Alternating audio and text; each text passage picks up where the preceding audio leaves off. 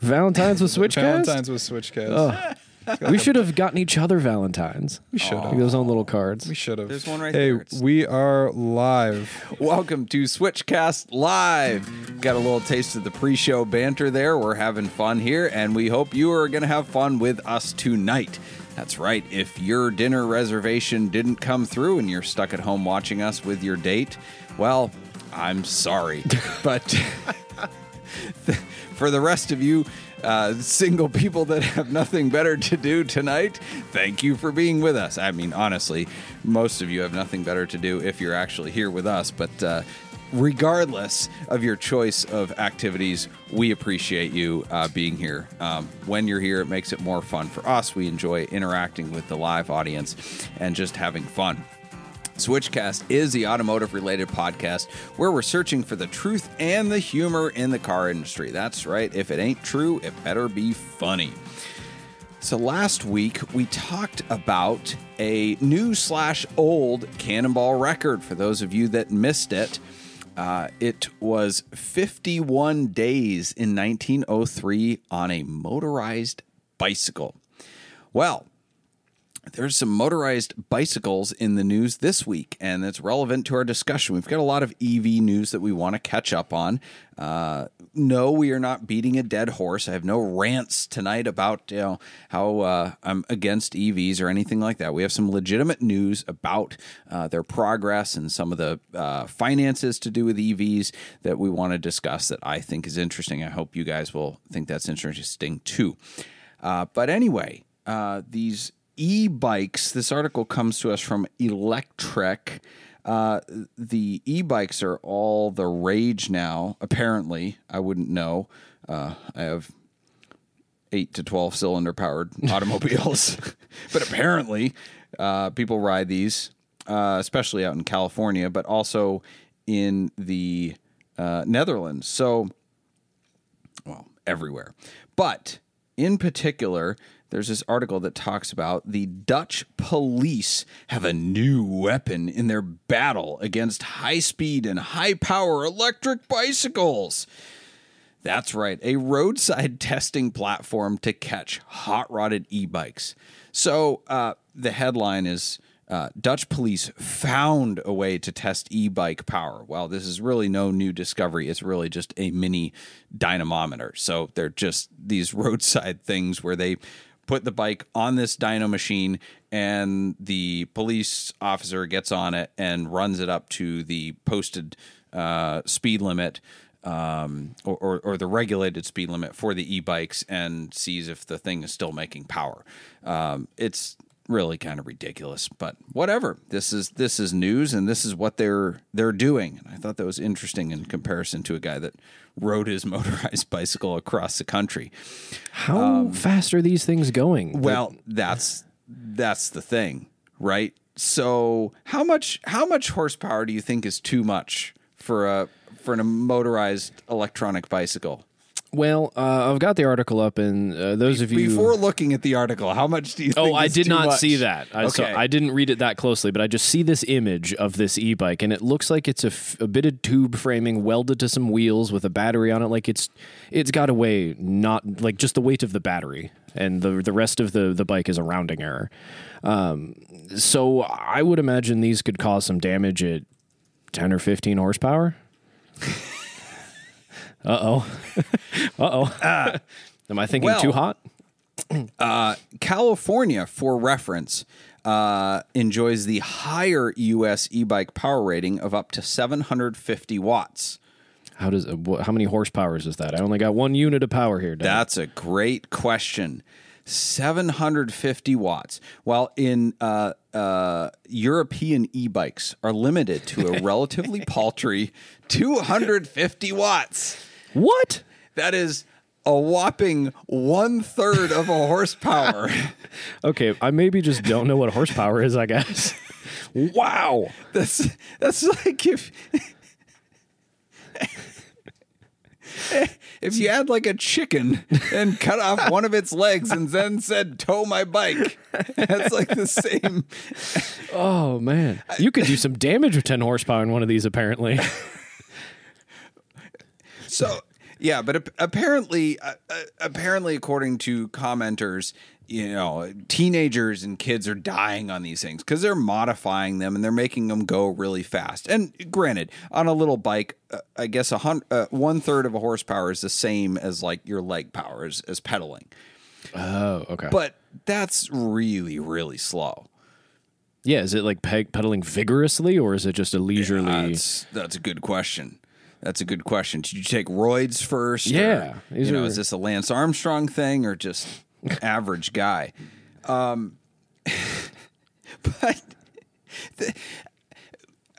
I don't want to get political here, but we're going to get political Ethan, because it's related. So in this article, they have a quote that I think is ironic. Quote, "Power is a tricky thing to measure and even harder to legislate." Huh. It's ironic because they're talking about legislating power, but this is power. It's just political power. They're going, oh man, we need to legislate power. We need to pass these laws. We need to give the police power to stop what? Stop horsepower? Like, come on, people. Yeah. Like, at some point, you have to balance freedom with safety. And to that end, right? So there's the old saying of like, well, your freedom ends where my safety begins, or like your freedom to swing your arm ends where, my nose begins, right? Which is a good saying in principle, but when you really think about it is really, really dangerous to a free republic. That's not really how constitutional rights work. However, we're not going to go down that road. We're not talking about 700 horsepower Hellcats that are running people over in these, street takeovers and stuff. We're talking about an e-bike. Like, you are literally you cannot physically be a danger to anyone else except yourself. And maybe some small dogs or something. Some of these can get up to 28 miles an hour, Doug. I don't know. You could do a lot. Honestly, I would be terrified to be on one of these at 28 miles an hour. I mean, if you jailbreak them, though, maybe you might do 50. God, jailbreak a bike. What a dystopian future. That's something you do to a phone. It's a thing they're doing, but they're trying to regulate it. Like Bosch is putting in, hacker-proof ECUs and stuff like this. I mean, it's just crazy, right? Parents be like, no, I'm taking the bike away. We don't need government regulations, and who knows how much these dynos cost. They're probably way overpriced because it's on a government contract, so they're probably $50,000 a piece, and somebody's getting super rich off this government contract to provide these mini dynos, these roadside dynos.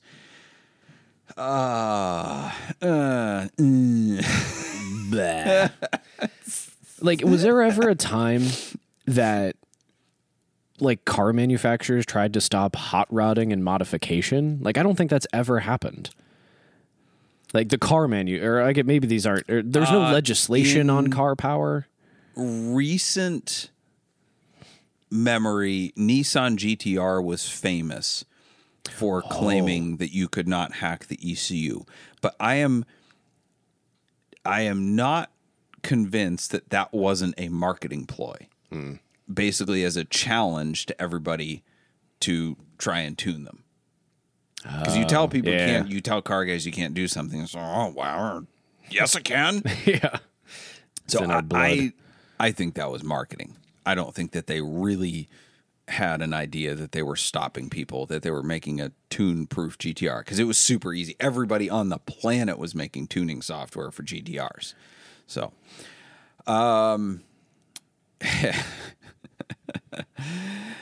continuing down the EV train, I found this piece of news interesting, right? Everybody thinks that EVs are cheap to own and operate mostly because they are just filling up on the company dime or at the free Tesla superchargers if you own a Tesla, right? It's all subsidized, so you don't see what you're paying for. But Car and Driver, we're going to reference Car and Driver later too. Car and Driver tested out an EV Hummer and filled that thing to capacity. And it took an hour and a half to fully charge an EV Hummer, and it cost approximately $100 in electricity. Whoa. Right. How much would it cost to fill up a normal Hummer?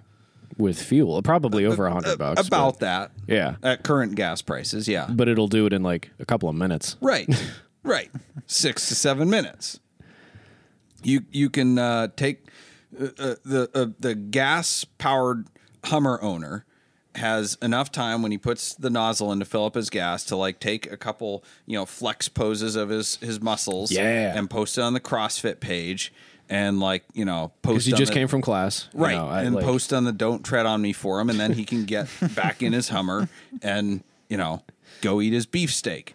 But like with the EV Hummer, man, you could do a whole CrossFit class. Yeah. You got to charge it before you go in, and by the time you come out, you can go somewhere. No time for selfies, though. So you're missing out.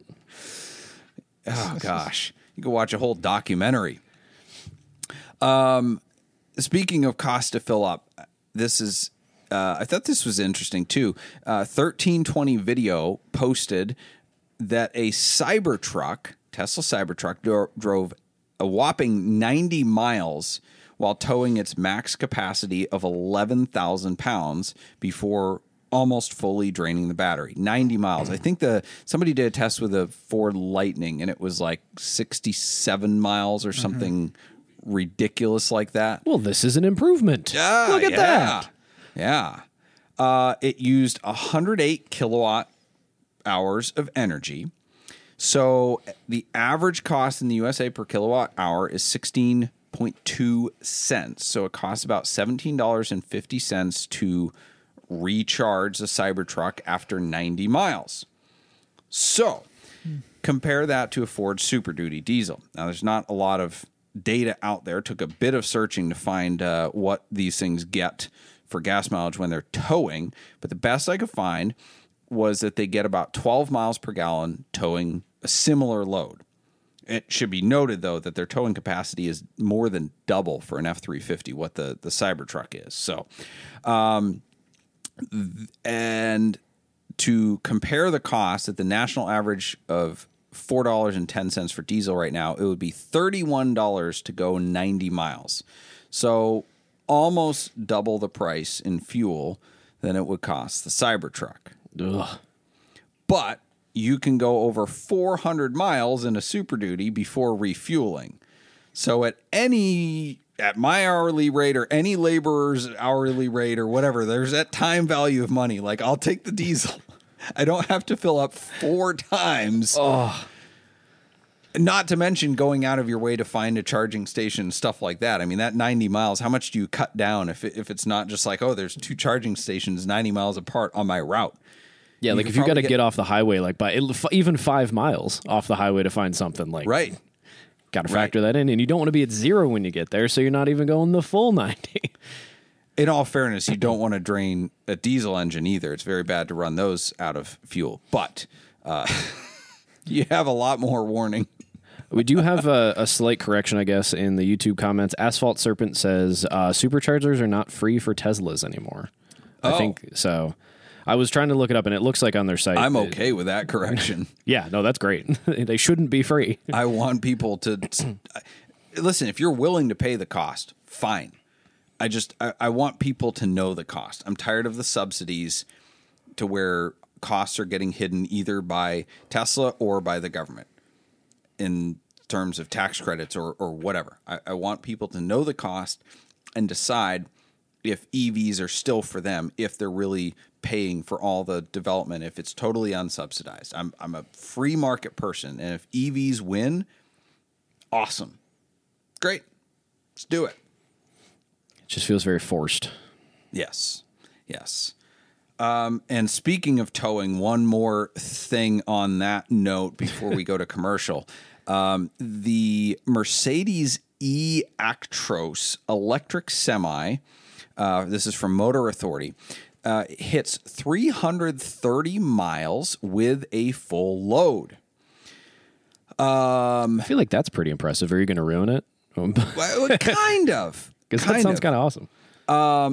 What I didn't like about the article is that they were trying so hard to make this look impressive is that they said the EV truck can, quote unquote, match the range of a diesel truck with just one stop.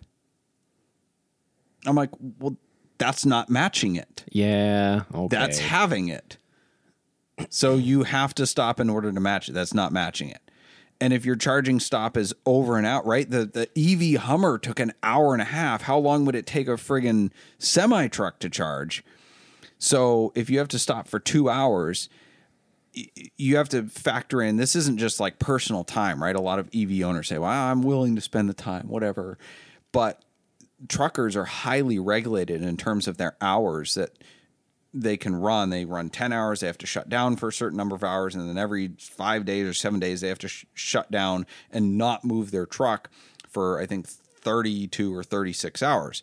So when you take 2 hours out of your driving time, like you can't credit that later on and say, well, this was a rest time. It's like that's severely hampering your ability to deliver within a certain range. But the other thing is they said they can match the range of a diesel truck. And the commenters in this just tore this apart, and they're right. Because diesel trucks can go 1,000 to 1,500 miles on, with their multiple tanks. So 660 miles is not the range of a diesel semi-truck. Not quite. Yeah. But what was more newsworthy but less pushed is that a hydrogen truck did double that. Oh, no way. Oh, yes, really? Because didn't we talk about Toyota recently? Like they're still investing in hydrogen technology development, and I think they were one of the first. A lot of people are. Governments aren't. But private enterprise is. So, yeah, big news. Mercedes e-Actros electric semi hits 330 miles with a full load. Small news, a hydrogen truck doubled that. No refueling. Yeah, weird. Yeah. Odd. And with that, SwitchCast is brought to you by Boxcast. Boxcast is a live streaming company based in Cleveland, Ohio, and they serve broadcasters and viewers around the world. Their founders launched Boxcast back in 2013 with one purpose: to make people a part of the experience. So if you're looking to live stream your podcast, church service, car show, a sporting event, wedding, or even your cannonball attempt, Boxcast is an easy and flexible live streaming platform for organizations. Boxcast is so easy, in fact, that we're broadcasting this show with a phone. So head on over to switchcars.com/Boxcast for your free trial.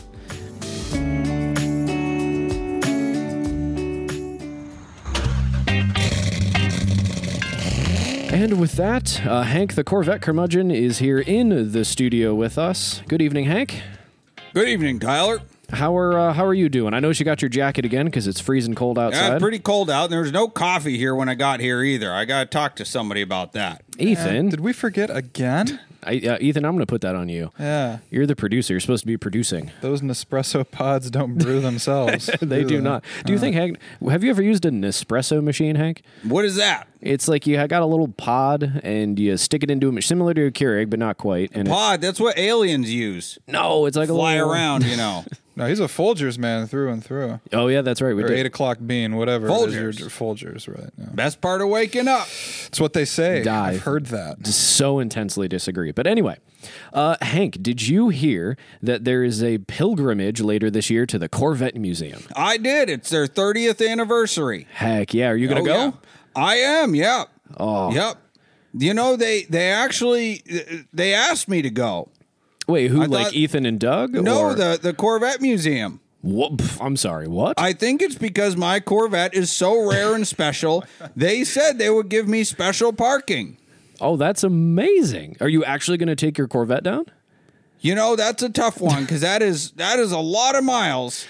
But, I did get it. I did take delivery at the museum when it was new, and I think, maybe this is worth the trip, that it's worth driving her back down there. And, I think the Corvette world deserves to see how rare and special my Corvette is. Yeah, and you could get some great photos of your car in this special parking spot. And have they asked you to just show up? Is there anything else? Or nope, just show up. That's awesome. Yep. Wow. Heck yeah. How good is this parking spot? I mean, that's got to be great. I don't know, but I heard some other people have to take shuttle buses from their parking. Wow. There's supposed to be 6,000 to 8,000 Corvettes there. That's No a holy kidding. heck. And mine's going to be the best, rarest C5 there. Well, Have no we, doubt. Hank, have we talked about the 98 pace car before?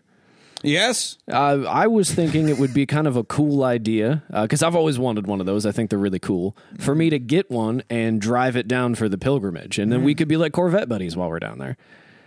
Well, I don't know if I want to be seen in public with you know, a hipster like you, but if you have a Corvette C5, I think that would bring you up a notch in my book. Oh, heck yeah. Wow. I do like how me being a hipster is worse than the purple and yellow Corvette. You're not a fan, are you? I mean, it's a pace car, so it's cool, but like, it's not beautiful. I mean, it's a pace car, so it's pretty rare. It's not as good as mine, but Well, of course. it's pretty cool. I think we can be friends in the future. This is going to be a good time. Should he I be? don't know about that. Should he be driving it wearing those Converse, or is there protocol? I for it? can't help him with his wardrobe. Yeah, right. It's just wild. Did you see he got a haircut? Whoa. I did. See that? It looks the same. It's just shorter. I don't notice things like that. So I think that'll That's be pretty for them sweet. metrosexuals. They care about haircuts and fashion and stuff. What is this? 1955? Oh, man. Well, the Corvette Museum pilgrimage is going to be sweet. Ethan, we should try to go down, see if we can catch Hank in the wild. Oh man, I would just be so thrilled to see. That'd be so Hank, good. Yeah, at the mecca of Corvette. Yeah. So, Hank, otherwise, today's Valentine's Day. What? Yeah, it's Valentine's Day. It is? Yeah, it's You February. didn't tell me that. What in the name of Harley or Margaret's gonna be so? See, I knew it. I knew it. Alrighty, well, I guess Hank is out of here. Thank you very much, Hank, for coming in. That was the Corvette Curmudgeon, everybody. Brought to you unwittingly by the Y'all know how Corvette. many flower stores are still open? You might be able to go to Walmart. Bad's brought to you by the Corvette Buy Sell Trade Group on Facebook. That is your source for cranky boomers, overpriced Corvettes, and reinforced stereotypes. Boy, Hank really ran out of here in a flash. That was good. That was a good segment right there. That was. Hopefully, we're paying him enough. Apparently, not in Folgers though. Don't buy Folgers. Don't buy Folgers. Well, There since goes Hank that left early, sponsorship. we're gonna get some Corvette curmudgeon goodness from the Corvette Buy Sell Trade Group. This is a good one I've been saving. Somebody posted. Obviously, somebody posted a Corvette on the Corvette Buy Sell Trade, and all the Corvette curmudgeons came out, and he proved to be one himself. It was a regular C6 that had some light modifications that were like, you know, upgraded battery and newer tires and, you know, Corvette branded floor mats and stuff like that. And he wanted all the money in the world because it was so awesome. And he just got ripped. But in the comment section, but he had responses for everybody. So what was he trying to say? What kind of Corvette? Was there anything actually special about it? No, there was nothing special. It was a Corvette C6, and he was asking $30,000, and it was probably worth about like 20 to 22. Ooh, yikes! Right. Are they that cheap now? Holy heck! Boring ones are, yeah. So, right. So, let's see. One of his responses, "Hey, Einstein, did you get your crayon and piece of paper and add up the extras? If that's too complicated for you, let me dumb it down for you. You can't get a pizza with everything on for the same price as a plain pizza. Know what you're talking about before you make stupid comments on my post. Keep strolling, troll." That is incredible. I like that. Yeah. Oh, that's amazing. Yeah. He copy and pasted that response to multiple people. Oh, hey, that's just the efficient. best. Exact. Made his own copy pasta. Exact. Oh man, that's fantastic. Somebody called him out on that. They said, "I dig the personal touch of the copy paste." He responded, "I know. I can't waste my time on these munits." Oh, that is beautiful. We've all tried to cut corners, and you get called out for it sometimes. Somebody said, "Don't get salty. People are allowed to have a different opinion than you." Not salty, just no patience for stupid people. Where I come from, if I want an opinion, I will ask. Some people should not be permitted to consume the same amount of oxygen as others. Thin the herd. Keep scrolling, troll. Thin the herd. That's like That got intense. Somebody offered him 22 grand. He responded, "Thanks for the offer. If I wreck it, I will consider it." that's good though. I like that. That's a good response. So good. I do like that one. That's good. The guy responded, "That was very rude." So the seller goes, "So was your ridiculous offer." This is incredible. I want to meet this guy. I like this guy. Yeah. Then they got into an argument about nails and the pricing of nails. Nails? Like Nails. on your hands at the hardware store? The commenter on his post said, "Funny enough, I am an expert in nails. I'm sure a contractor is going to find this post, whatever, blah, blah, blah." And so the guy goes, "I knew I would get some use out of you today. I'll update my listing to approximately 40 pounds of hot dip galvanized 16D nails. Now you can quantify a value or not. I forgot. You don't know how to use a crayon and a piece of paper. Keep strolling, troll." He really likes the crayon and the piece of paper He's bit. double dipping in that crayon line. And now I do think the crayon line is great. Yeah. Can you use a crayon and a piece of paper to add this? Oh, that's just, it just cuts you down. It's like, what are you, 5? Good for you. Do you want a medal or a chest to pin it on? Keep scrolling, troll. I feel like keep scrolling troll is his email signature. Yeah, that's my gosh. It's like the guy's catchphrase. He gets more explicit though as it goes. I can't repeat some of this stuff, but whew. Keep scrolling, troll. 13 grand he said he had invested in it in these upgrades, which were like literally a battery and TPMS sensors. Look, and batteries stuff. are Like expensive. It was maintenance. Batteries Yeah. are real expensive. Yeah, he was asking 32 grand. So I responded, "So if you take 13K of your investment stuff off, can I buy it for 19 grand? Did he respond? I didn't wait around for his response. I'm guessing it was keep scrolling, troll. I don't think I'm in this group on Facebook. I want to. So It's good. Do you have the link anymore? No, I don't. I PDF'd it because I knew somebody or everybody would get banned or it would get shut down or something like that. Oh, man. Well, if you are enjoying this podcast, whether or not you like Hank, please help us out with the algorithms. Like, subscribe, share, review on whatever audio platform you're listening to. Comment on the live stream. That helps out the algorithms. Give us a 5-star review. Tell your friends. We appreciate it very, very much. That helps keep us on the air and helps us grow. We have been growing, and we are enjoying the interaction with everybody, as I said. And if you have comments, place them in the live stream, and Ethan or Tyler will get them over to us during the course of the discussion. You got to answer questions to be a part of the Corvette buy-sell trade group. Yes, you do. Oh, really? Do you own a Corvette? No, it's why do you want to join, which I feel like I can fuss something up, but which body style is the latest? C2, C8, or C12? There is technically a C12. It's just not a Corvette. It's a Callaway. Sick, yeah. Yes. Anyway. I knew that, and I'm not even a member of this group. I want to join, Tyler. I want to join because I want to own a 98 Corvette pace car I want a high mileage 98 and Corvette go on pace the car. pilgrimage. Oh, you'd be a shoo-in with that answer. There you go. We do have A New Balance shoe-in. Boom, yeah, get it. There you go. We definitely do have some requests for photos of Hank at the Corvette Museum in chat. So It's happening. gonna happen. It is happening. No, okay, serious. Talking about the Corvette Museum thing, I'm really excited about this. I am at heart a Corvette guy. I'm just not a Corvette guy. I love Corvettes.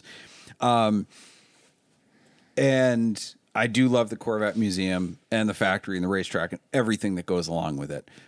It's just the stereotype people. I mean, it's not just Corvette people. It's all car people. They've, it's anybody who has a stick up their butt. But, which I guess present company excluded because that might be me. I resemble that comment. Arnie and I are going down to the Corvette Museum for their 30th anniversary celebration of the Corvette Museum, and it's like a perfect storm of things because it's the It's the 20th anniversary of something else, and it's every 5 years they do this Corvette pilgrimage from all over the country. The clubs come. So it is the 30th anniversary and one of the 5 years that they do the pilgrimage and the anniversary of something else. I think it was a 20-year anniversary of the racetrack. Okay. So super excited about all this. Arnie and I are going to give a couple seminars on Cannonball, not on Corvettes. And the Fraud Taurus will be there. And they are giving us priority parking to display the Fraud Taurus. I'm just also going to park my Corvette there. So you'll get to meet, you will get to meet Hank. He's going to be there in character. Oh, this is going to be so good. Oh, man, it's fantastic. That means if I go there, I'm going to get plebeian parking probably like across town. Yeah. With all these Corvettes coming down. Well, they asked us how many square feet we needed. Like, do we have a tent? Do we have a truck? Like this and that. We have a Murano. Some would argue that I need 500 square feet for my giant ego. But Question of the week is brought to you by Nuts for Sticks. Nuts for Sticks is a brand celebrating the manual transmission in all its forms. Let's forget about those flappy paddles because we like shifting ourselves. Check out our fun and funny stick-themed shirts at nutsforsticks.com and save 10% on your order using the discount code SwitchCast. That is nutsforsticks.com and use code SwitchCast. Alrighty, so question of the week. Buckle in, Doug. There's some text here, so I'm going to read you some stuff. This comes from Bruce. Okay, my son and his wife make around $70,000 combined. They have school debt, not sure how much, maybe like 15 to 20K. He just started a new job, and someone slammed into him totaling his car. I think he's getting like $5,000 back on it, which, that sucks. Ugh. that may be after the payoff. Right, so 5,000 cash. Oh, right. gotcha. So if they have a loan on it, then Gotcha. that's their equity. That still really sucks. Oh. So he was talking to his wife's aunt's boyfriend. My goodness. Who is Always a good place. quote, financial advisor. And he told him to buy a brand new car because 1, they're overpricing used cars, and 2, the interest rates are apparently like 1% on new cars. He said he would get more value out of the new car.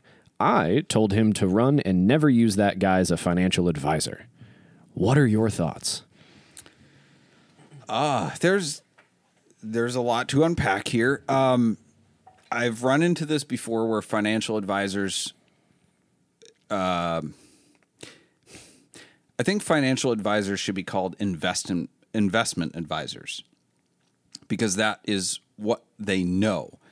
They don't know everything about every aspect of finance. Just because you pay money to buy a car doesn't mean it falls within the realm of a financial advisor's expertise. And often they are wrong. And there's two really, one very common misnomer or myth here. Misnomer is in and of itself a misnomer in the way I used it because I misnamed it. But anyway, is that used cars are essentially overpriced or the same value as new cars, so you might as well just buy a new car. And I found it interesting, the phraseology that the financial advisor said they're overpricing used cars. Who's they? If you're talking about the dealers, then maybe yes, they are. Because it's a known tactic of new car dealers to price their CPOs really, really high because it makes a new car look like a good value, and then they can upsell you into a new car. So if you're only trusting the car dealer, that's a really bad person to trust. And if that's where you're getting your market data, that's also faulty. Used cars respond to the market. That's actually the beauty of buying a used car as opposed to a new car. A new car can be overpriced and it's not responding to the market because a manufacturer hasn't offered any rebates yet, or the dealers refuse to move on the price, or whatever reason. Used cars have to respond to the market. Some may be overpriced, but just don't buy from that dealer or don't buy from that person. But the idea that a new car is a good value is hogwash. new cars, historically, we need to throw out 2020 through 22 because we experienced record inflation, and that is essentially once in a lifetime experience. So you can't derive your rules based on that. Historically, new cars depreciate. They lose half of their value in the first 3 years. And a significant portion of that is in the first 3 hours when you drive off the lot. So, I mean, if you buy a $40,000 new car, that's not a good value because you've lost $20,000 in 3 years plus sales tax and anything else they sell you at point of sale. All that stuff becomes worthless instantly. So if you buy a 3-year-old used car for $20,000, that is a better value than like you could write that down to zero and it would be the same as buying a new car, and it won't get written down to zero. The second fact is that in the second 3 years, cars lose 50% of their value as well. So by that statistic, new cars lose 75% of their value in the first 6 years. So you could buy a 6-year-old car for 75% off retail. That sounds like the way to go. A 6-year-old car is a 2018. So a lot of people say, oh, used cars, oh, they're all junk, they're garbage, they're somebody else's problem. Find me a 2018 that's like that. The newest car I own is a 2014. And ironically, it's one of the least reliable I have. The 2011 that my wife's has is better. The 2000 Ford Excursion I have is bulletproof. Like, old cars are just fine, and a 6-year-old car is not old. So that myth is crap. 1% on a new car ain't happening. And if it is, it's only because the manufacturer is buying down the rate. You should never buy a car based on the interest rate because almost always you are either getting a cash rebate or an interest rate promotion because the manufacturer it's not free money. The manufacturer is buying down the rate. So essentially it's like saying, I think when I worked at Land Rover, they offered a $5,000 cash rebate or a 1.9% interest rate or whatever it was. So you're basically saying like, oh, I'm paying $5,000 extra to get a good interest rate. Who does that? I'm going to give you money so I can borrow money back at a lower interest rate. Did it even like shake out? I guess you go long enough maybe, but yeesh. Maybe, but you should just not play that game. Don't play the interest rate game, right? Just pay it off. $5,000. You can buy a decent car for $5,000. Not a great one, but a decent one. Pay off the rest of your student loans and be done with it. But the fact that a financial advisor is saying you should do this with cars, and I know because I'm a financial advisor, no. Like, don't speak out of turn. I don't give legal advice. Financial advisors shouldn't give car advice. Well, and I was watching, I think it was like last week tonight or something, there was a whole segment on what a financial advisor is, and it turns out that title doesn't require you to have any certifications, any experience. Like, it kind of means nothing. Kind of like a automotive appraiser. Yeah, exactly. So it's like you got to be careful. It's a name that sounds important. They're like, oh my, advising me on finances, but you got to be careful who you trust. Yes, you do. Yes, you do. So I don't want to pull us back to the Corvette Museum, but apparently on the 12th, it was the 10-year anniversary of the sinkhole. Yes, it was. And I didn't know this. There's a whole exhibit about the sinkhole. There is. At the museum. Most of the cars were restored, but there is one or two that are like as they fell in. Really? Wow. Yes. Yeah. And you can like go in the cave in the sinkhole, I guess. Or maybe there's in it. There's like this interactive display thing. It's like a virtual reality thing. That's wild. Yeah. Unless it changed since I was last there, but yeah, no, you can't go down in there. No, that'd be cool if you could though. Unless you go on the wrong day and it happens again, then you can, then you can go down in the sinkhole. Front row seat. Oh man, that'd be great. They said lightning never strikes twice in the same place, but I don't know. What about a sinkhole? Ask that guy that got struck by lightning 3 times. I don't know about that. I do want to give a shout out. I meant to give this guy the prop of the week the last 2 weeks, and I never did. Eric Probst, who is a longtime friend, Cannonball guy, and a fan of the show, he came down for our open house 2 weeks ago where we had a big live audience because it was kind of a spillover from the open house. And he drove down from Michigan and brought us some special Detroit whiskey for the podcast. It was very smooth and very good. And it was just cool to see him. And he totally deserves a shout out for being a great guy, always generous with his time and his talents and stuff. So, so thank you, Eric, for the whiskey and for the company for bringing your presence and the presents. Heck yeah! I know Erod at some point asked what's up with the pine cone hat, and haven't seen it in a while. Oh Doug. Yes, well we have the pine cones here. The pine cone hat I actually wear. I enjoy wearing it, so it doesn't make it back to the set. I have seen often. like Doug in the wild in the hat. Like we weren't even hanging out, and I've seen him. Like what the? So all I right. need to remind people that have no friggin' idea what I'm dribbling about. You absolute utter vodka. Let's see. We're not going to get to all of the EV news this week, but one thing I do. Oh man, there's so much left. Okay. I do want to talk about this one because this one is it's just sexy in so many ways. Our Scaminator of the week is I find scam sexy. It's just, I love outing somebody. I'm not going to say it's a scam. Because this guy has lots of money and we don't want to get sued for libel here. But there's some interesting stuff going on with Lordstown Motors. Now, for you Ohioans, that's the old Chevy Cruze plant in Lordstown, Ohio, that got shut down. It shut down because they stopped producing the Cruze. So kind of happens with any mill town or factory town. When the factory shuts down, everybody, banks on this is going to be their life job and the lifeblood of the community, and then it shuts down and everybody feels like there's big injustice that happened to them, and it's like, no, you can't bank on that forever. So everybody was hoping and praying that somebody would come in and revive this plant, and that would be their financial savior. Well, you should never depend on other people, because who came in but Lordstown Motors?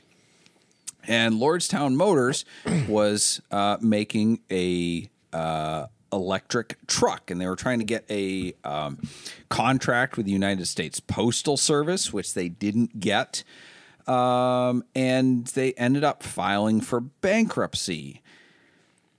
Well, the plant isn't totally done. This is a good one. So Lordstown Motors sold the plant for $230 million to an iPhone maker, Foxconn. What are they going to make there? iPhones? I don't know. It's not made for chip manufacturing or anything. I don't know. But the electronics giant started building these endurance trucks in 2022. But if you remember, I think they actually got 2 delivered to the public, I think. But they were all recalled immediately, before they were even delivered, because they had a bunch of issues. So they delivered a whopping 2-ish, going off of memory, so please don't quote me on that. But the companies had a falling out, and then Lordstown filed for bankruptcy protection in June of 2023. In addition to that, and this is according to TechCrunch, the Securities and Exchange Commission, it's going after Lordstown Motors for $45 million from the company for violations of federal securities laws. Yikes. So they didn't just run out of money, they falsified some stuff. And this is relevant because their CEO, founder, Mr. Burns, was ousted, or not ousted. He resigned, but I think it was a forced resignation prior to that in 2021, I believe it was, because he had misled investors about the number of pre-orders that they had.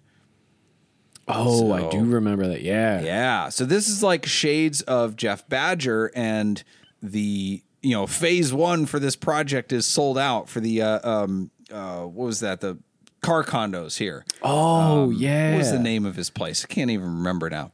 But, you know, oh, yeah, phase 1 sold out. We're taking deposits for phase 2. Well, it was all a shell game. Phase 1 wasn't sold out. They hadn't started building. They had no money.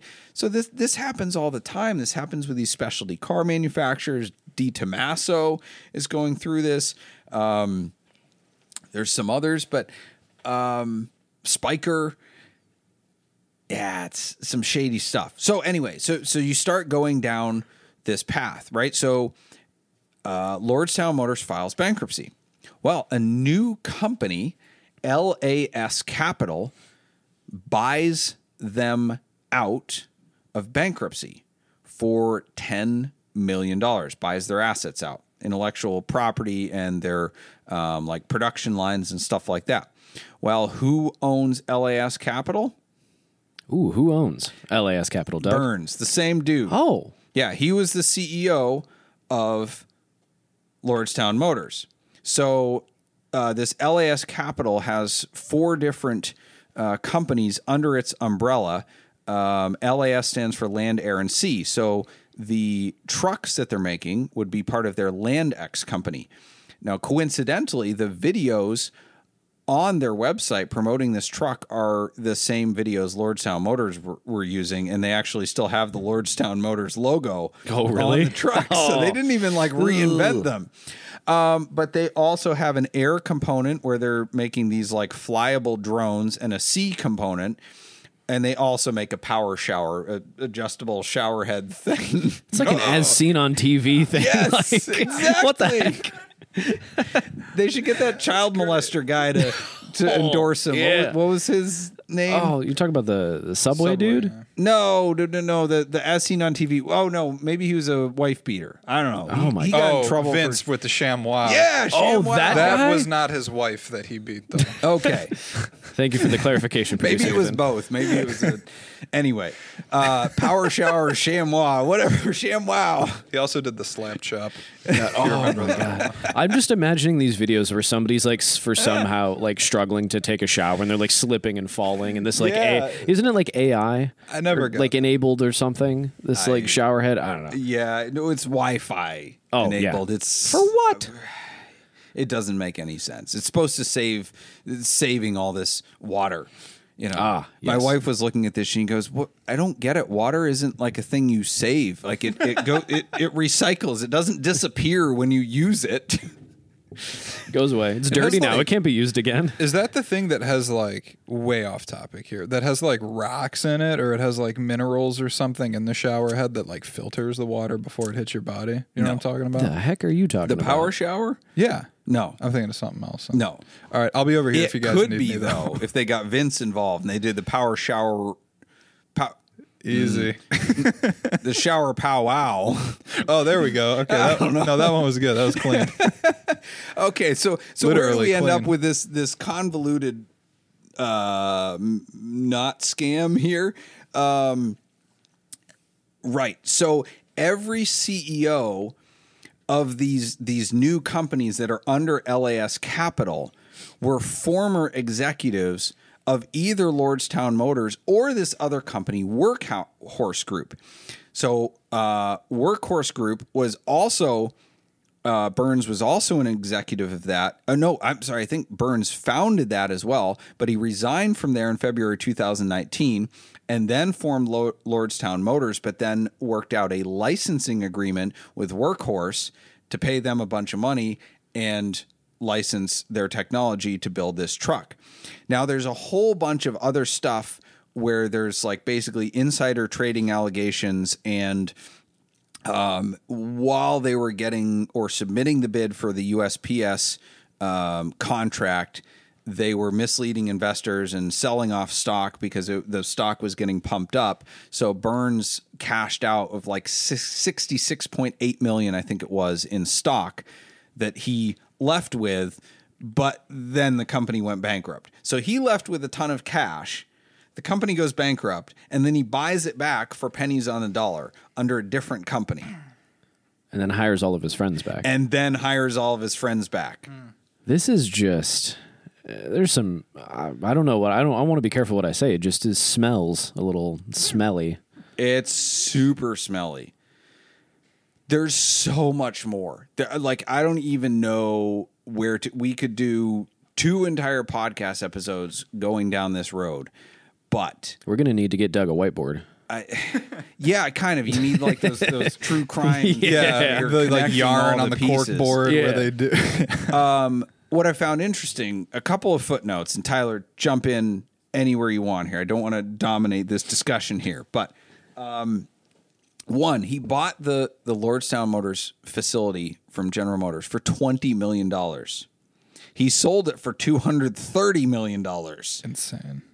How much? This guy's got so much money. Pocket change. Maybe he should just do commercial real estate. Yeah. Like, that's amazing. But somehow they still went bankrupt. oh. Yeah. Well, that wasn't all for the that's- company. Well, and That is just, I just thought it was fascinating that, I mean, honestly, it's like a money cheat hack or like cheat code to like sell off stock in a company before it fails that you believe in, that, you know, I'm sure on some level this guy believes in the company, wants it to be successful, whatever. And then you just buy back the stuff later. So not only did you make, if we add that up, what is that, $300 million? well, I think the company made the $200 million. And from this okay. article, it seems like the agreement went south. So I don't know if they backed out on the deal to purchase it or if just like, I don't know gotcha. all the details there, but the facility did sell for $230 million. I don't know the strings attached to that Gotcha. transaction. I just thought that was interesting that it was 10x what he bought it for. Which is wild. But I think the fact that my guy somehow netted $50 million profit from his company failing and he still has all the IP. Like, how do you do that? Yeah, it's a very good question. Another good question is how you go public so that you can do this when you don't have any product delivered or any profit. Ooh, the hype machine. It's wild. The hype machine. And that is one of my biggest issues with all this tech stuff, with all these new companies, is the ability for I mean, I guess you could say greedy investors because people choose to take the risk.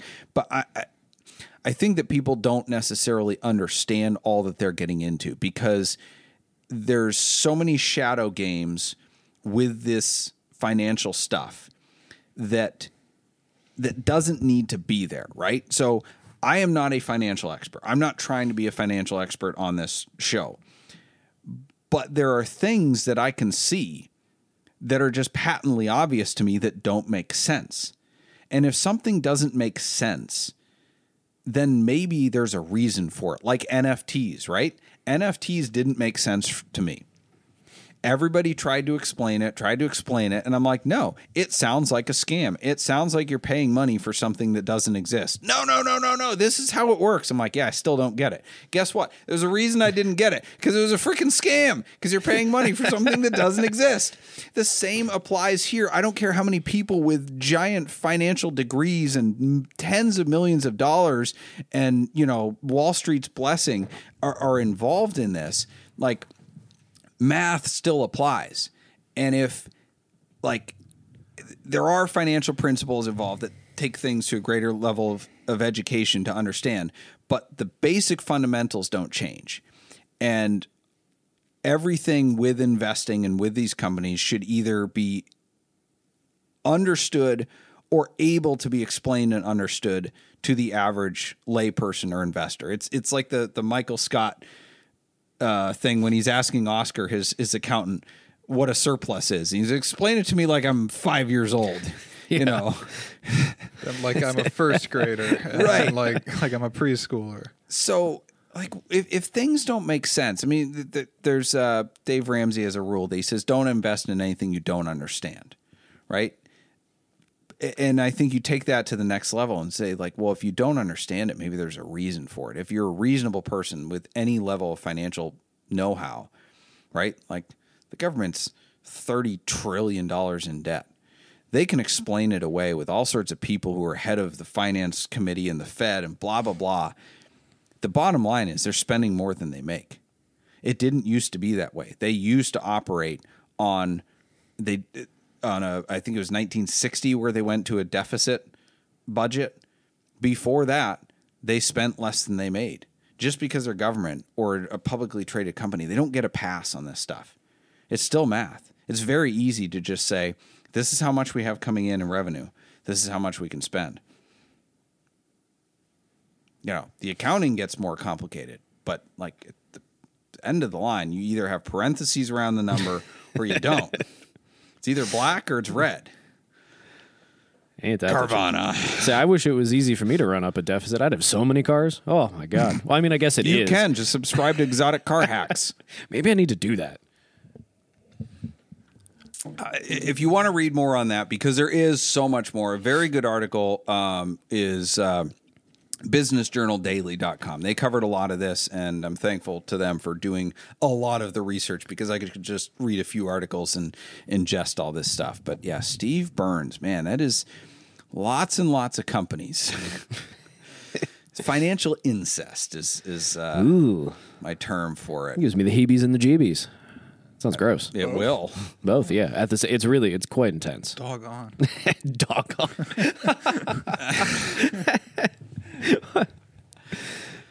Oh my gosh.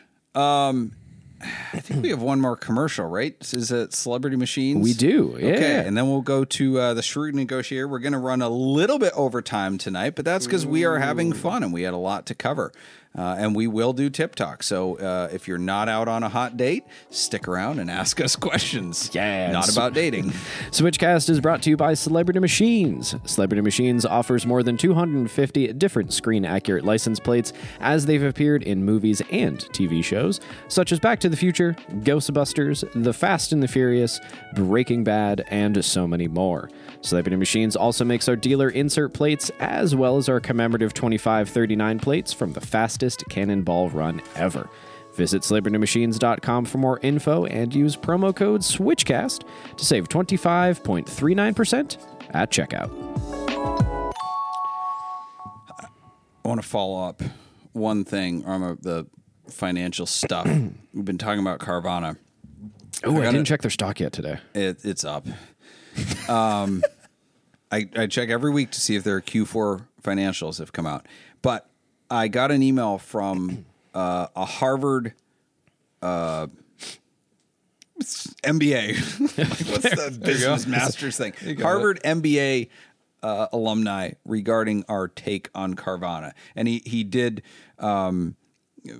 nitpick a couple of terms and finer points that I don't understand because I didn't graduate from business school, and that I had not gotten quite right. But his general email was like, "You're absolutely right about Carvana, and like you're on the right track essentially, and their fundamentals are really screwed up."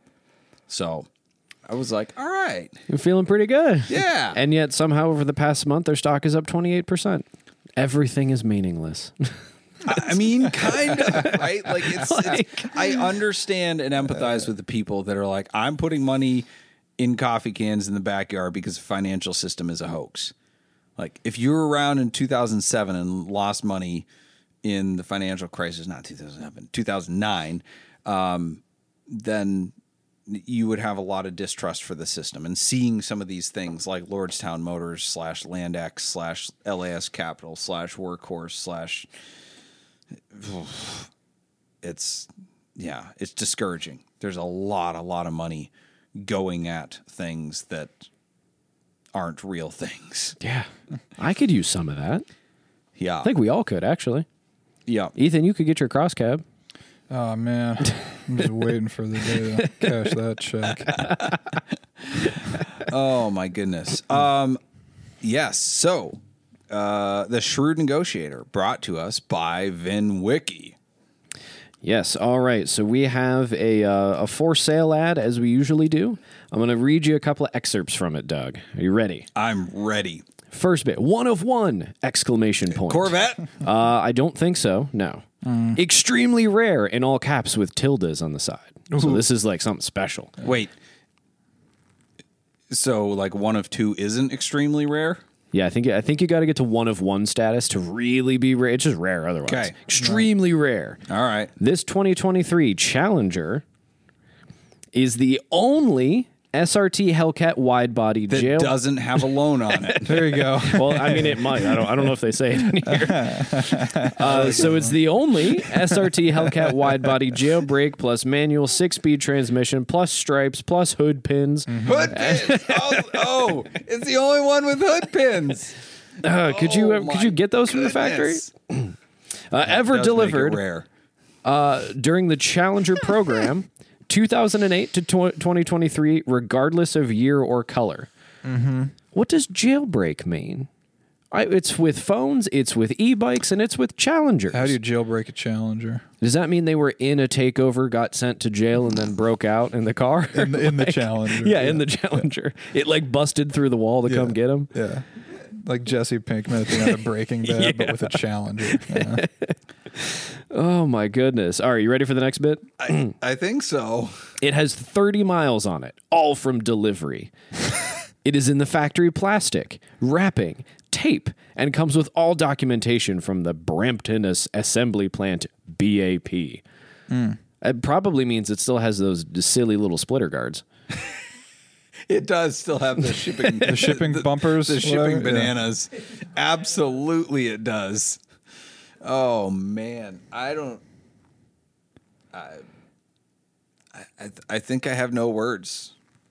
It's sad on many levels that you have a car with that much horsepower and you're bragging that it still has the plastic on it, which is miles. cool for a car that's 50 years old to still be brand new, I guess. But I mean, I guess you don't have that if somebody doesn't put them away now. But Yeah, ooh, it is in green, though. it's just a new car with very extremely rare hood pin option. Well, so that's what jailbroken. I'm wondering, is this a moment for me to get educated? So they list out key features here. I'm not going to read all of them to you. The dual carbon stripes and the Mopar hood pins, they say restricted next to them. Does that mean it's like whatever Dodge's special wishes department is? It could. Usually when I've heard restricted or constrained, it's been a supply issue. I just can't make enough hood pins.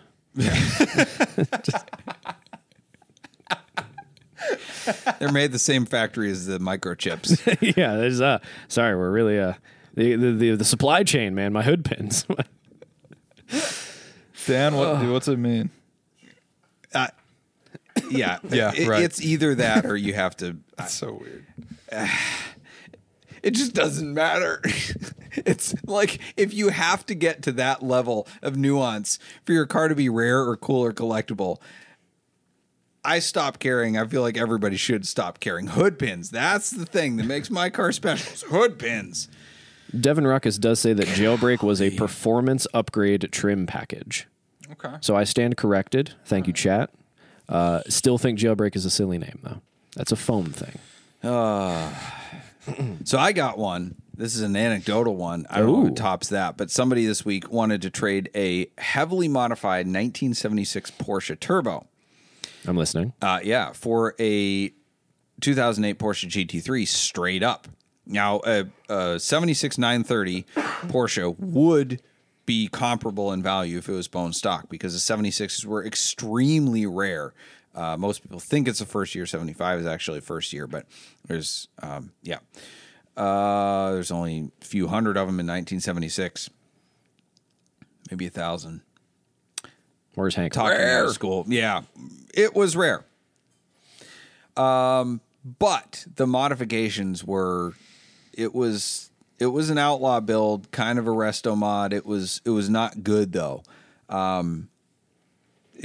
It had the big, Walmart speakers in the doors. Oh. And some of them, like mine, I have the fabric door pulls, right? You do the lightweight door cards, the RS door pulls. Well, instead of door pulls, this one had door pulls, but I think they were like the oh crap handles out of like a 1980s Chevy van. Oh. They were terrible, or maybe like a 1970s home appliance door handle, and they were just screwed in. But apparently he thought it would do really well on Bring a Trailer, and I'd be able to make money on it. So I took the images that he sent me, I reverse searched them, and came up with a link, and found that it was listed at a dealer up until like 10 days prior to this for $88,500. I was asking $140 for the GT3. I was to say, He wanted to trade straight. So I brought this up. I was like, hey, did you buy it from this dealer? He's like, yeah, I did 6 months ago. I'm like, why was it listed 2 weeks ago for $88,500? He's like, what? How did they get it that cheap? How did you know that? Wow, they must have made a lot of money off of me. And I'm like, no, that's their advertised price online. I'm like, you're trying to make a lot of money off me. Oh, man. Nice try, bucko. Shoot your shot, I guess. I mean, golly. Oof. Yeah, the door pulls, though, man, they were bad. Can you just imagine, like, at some point, 930s were cheap enough to do that kind of crap, too? Oh, yes. For just a long wild. time, they were cheap enough. I had a very nice one in 2012 for $44,000 that I took a long time to sell. Man. Yep. We do have a super chat. All that has right. come in. So thank you 777M for your first super chat here on the YouTubes. Long time listener, first time caller. Yeah. So thoughts on Ed Bolian and John Tamarian from Curated, but I think you know that. Ed is tall, John is short. No comment. Buying up Murcielagos, however you're supposed to say it, and artificially driving up price for their own benefit. Spicy super chat. What I would say, define artificially. Oh, right? So if you are buying them up and creating a constraint in the supply and or creating demand, I don't know if that's artificial. I don't love the concept of speculators buying up en masse and basically just hiding them away. I don't know that I would say that it's artificial because people still have to want the cars. Ed, I think both Ed and John they're doing it in a way that, like, Ed will say that he didn't buy them up to drive them up. He made money and drove the market up by making public how rare they actually were. So it's a concept of publishing information in the right way. John Tamarian has also done a really good job of curating, no pun intended on his name, the history of the particular cars that he's buying up. But I think for John, it's more a function of timing than anything else, right? So he's buying up 90s supercars. Who's coming into money now? people who love 90s supercars. People who love 90s supercars. People my age who were more successful than I am. They can afford all that stuff. So he's basically just looking at it going, okay, what's the next generation of collector? I'm going to get ahead of this game. So I think his business model is really good. And I really don't like speculators, people that buy stuff up just to buy stuff up. I don't think they're necessarily doing that because they're being transparent about what they're buying. There's guys I know that buy 10, 20, 30 of the same car and hide them away. They have no interest in the car. They're not doing anything for the car's history. They're not researching them, documenting them, doing anything other than just hoarding them. I think that's a little bit different. So I have some respect for what Bolian and Tamarian are doing, even if I don't like the result, because I want to be able to afford those cars. But the long and short of it is the free market's deciding, because he could buy them all up. He could do everything he wants. If the buyers aren't there and the buyers don't care, then it's not going to work for him. He took a risk and it paid off because there are other people out there with more money than me that are going to pay for those cars. I don't like it, but they have the money and they're choosing to spend it. So it's an unfortunate truth about a lot of cars. I mean, those have gone up exponentially, I think, in the span of years here. But like, it's true with so many cars. They're manual Mercy LP640 are not the only ones. Yeah. Anyway, on that was a great question. We are running over time. Happy Valentine's Day, everybody. So we are going to get right to the props and the flops. And those are brought to you by Switch Cars. Switch Cars is the enthusiasts dealership where we buy, sell, consign, service, and store only cars that we like ourselves. Check out our handpicked inventory at switchcars.com, and our pick of the week from Switch Cars inventory is what? It's a 1984 Porsche 911 finished in guards red over black. It has the sport seats from the earlier model that were added. It's kind of a mild outlaw build with some Elephant Racing and Weltmeister suspension goodies and a Wevo shifter. It has 177,000 miles on it, but it runs strong, and it is a fantastic car to drive. So you can check that out and contact us if you're interested. I just wish it was green, Doug. I got to be honest. Speaking of high-mile Porsches, the prop of the week is Bill McEachern and his 800,000-mile 1976 Porsche 930. Right? How many times has it been rebuilt? That's amazing. It had different engines. It's not even it's a 3.4 liter now. It's got like 660 horsepower. The guy's in his 80s. He's had the car for almost 50 years, and he drives a snot out of it. Love it. Right. And I love it too because, right, the 75, 76 930 is where Turbo Porsches got their nickname, the Widowmaker. And he like totally defied the odds and said, screw you guys, I'm going to put 800,000 miles on this car and not die. He survived. So, heck yeah. Yep. So that guy is a legend among car guys. Flop of the week. This one is from the archives, but it deserves to be heard. Car and Driver, who we referenced earlier, the same Car and Driver who used to own SaveTheManuals.com, but didn't know that they owned it, and they let it expire. I know this because I tried to buy it from them. The same Car and Driver who disclaimed their association with Cannonball and called it all sorts of words that'll get us demonetized. When they were reviewing the 2022 Porsche GT3, said under the lows, so they have their highs and the lows, like we have our props and our flops, the lows, they said, quote, stick shift equals slower acceleration. What? Oh, it's not the point. Exactly, it's not the point. Who cares? That's been the case for 30 years. And we're getting into so fast acceleration. We're talking about like 3.1 seconds instead of 3 seconds or something crazy like that. Like nobody gives a crap. Everybody's going to be bench racing and keyboard worrying. Anyway, warriorizing. Oh, warriorizing sounds intense. I don't know. Yeah. I get what you're saying. Right. Like who frickin' cares? It's about the driving engagement. You're car and driver, not car and 0 to 60er. Anyway, they deserved a flop for that statement. Ugh. It's just not the point. I get so exhausted with the acceleration discussion. It doesn't matter anymore. Who cares? Right. It's about how it feels, how it makes me feel. A gasoline engine also equals slower acceleration than an EV. 100%. But no contest. Microwave, a grill will cook a burger slower than a microwave too. So, ooh, I like that. Yeah, well, how long were you cooking that up?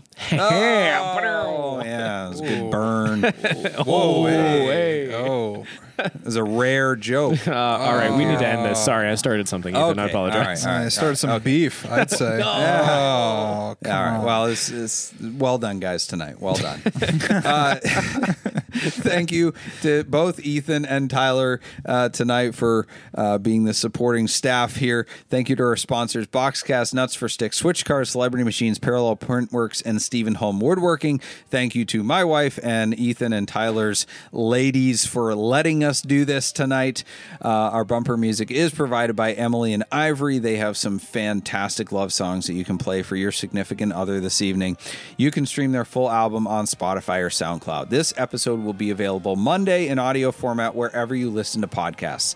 Thank you for listening, and we'll see you next Wednesday at 8 p.m. as we look forward to edifying, educating, and entertaining you on the drive of your life.